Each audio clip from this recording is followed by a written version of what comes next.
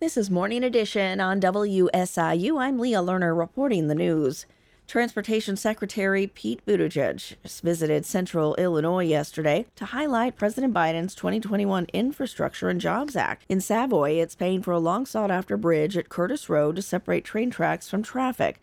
Buttigieg says these projects are just as important as more famous ones like the Golden Gate Bridge upgrade. It's places like where we're standing today that decide whether we feel safe when we're driving our kids to school, when we're on our way back from work, when we're picking up groceries. Illinois received about $10 billion from the Infrastructure Act. Savoy got $22 million for the railroad crossing. They expect to break ground in 2026.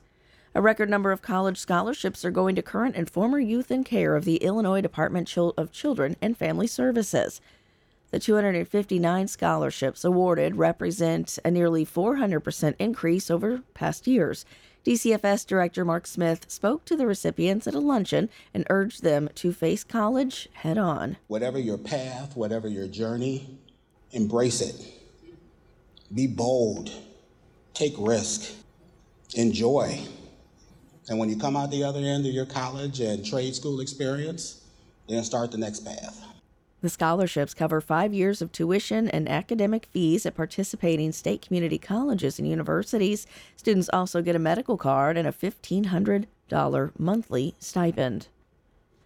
A new survey finds parents want their children's social-emotional development to be a top priority as many head back to school. Experts say it's foundational for how kids relate and socialize with others. Chairman and CEO of Goddard Systems, Dennis Maple, says as children soon head back to school, it's important for parents and teachers to establish communication to encourage behaviors that lead to positive social interactions. It allows you to become engaged in the learning that's taking place in the school so that you as a parent or as a guardian or whatever the case may be as a family unit can reinforce what the children are learning in the school each and every day. And again, this notion of social emotional intelligence is a really, really important thing to have. The survey also shows that parents place the safety and well-being of their children in a close second place.